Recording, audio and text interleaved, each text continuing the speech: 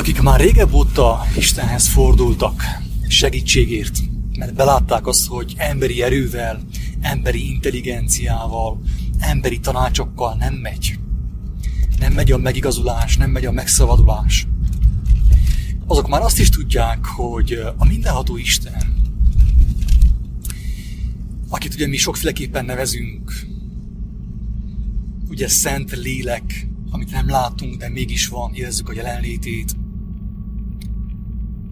többféleképpen kommunikál velünk. És azt is megtapasztaltuk, hogy Isten képes velünk kommunikálni. Nagyon finom sugallatokkal is, úgymond megérzésekkel. Persze nem akarom ezt valaki félreértse, tehát nem minden megérzés Istentől való, ez teljesen biztos. Ezért érdemes ismerni Krisztus tanításait, mert azáltal el tudjuk dönteni azt, hogy körülbelül a megérzéseink honnét származnak.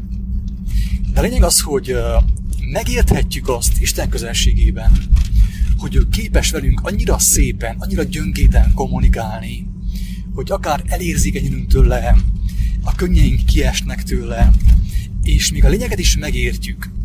Egy hatalmas hála van a szívünkben, hogy a mi mennyei édesatyánk milyen szépen szólt hozzánk, milyen gyöngéden, és milyen szépen úgymond megdorgált és meg is vigasztalt utána.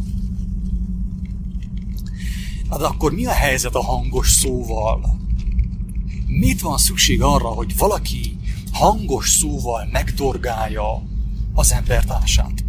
Miért volt szüksége Heródesnek arra, hogy a bemerítő János, a nagy próféta, hangos szóval megdorgálja őt? Azt hiszem, hogy már egy néhányan ki is találták a választ erre a kérdésre. Hogy azért van szükségem nekem, vagy neked, hogy valaki hangos szavakkal, akár írott szavakkal, ilyen ordító szavakkal hozzád szóljon, és felébresszen, mert már nem hallod Istennek a gyöngét hívó szavát, a lélek hangját, a szent lélek hívó szavát, sugallatát. Tehát érdemes ezen elgondolkoznunk egy picit.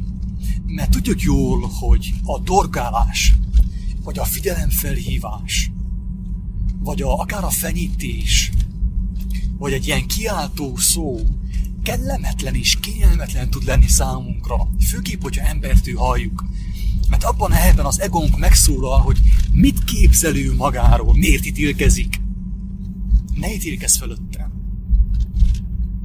Közben csak egy olyan hívást hallok tőled, egy olyan felszólítást kapok tőled, egy olyan szeretetteljes dorgálást kapok tőled, amit én már Istentől is megkaptam, csak én már nem hallottam őt, mert beföttem a füleimet, beföttem a szemeimet a világ kiáltozásaival. Eltompult a hallásom, eltompult a lényegi látásom, és már álmaim sem voltak, mert teljesen fölöslegesen lettek volna.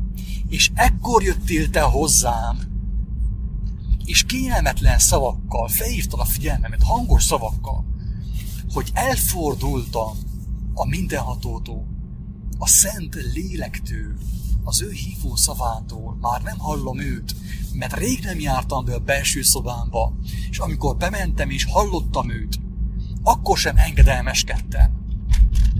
Nem hajtottam végre azt, amit én kaptam tőle, utasítást, és ezért meggyengült a hallásom, a lényegi hallásom, a lényegi látásom, és odafordítottam a füleimet és a szemeimet a világ kiáltozására. És ezért a lelkiismeretem kívülre került, és a te szavaid által szólt hozzám, a te hangos szavaid által szólt hozzám, és azt én vagy elfogadom, és rájövök arra, hogy igen, valójában Isten szólt hozzám, a tiszta lélek ismeret, a szent lélek, a te szavaid által, mert én már annyira megsüketültem, bevakultam, hogy én személyesen már nem hallottam őt. ez a hangos szó. De tudjuk jól, hogy amikor átlényegülünk, megszentelődünk, talán már arra is képesek vagyunk, hogy teljesen ilyen durva hangos szavak nélkül kommunikáljunk egymással. Ugye?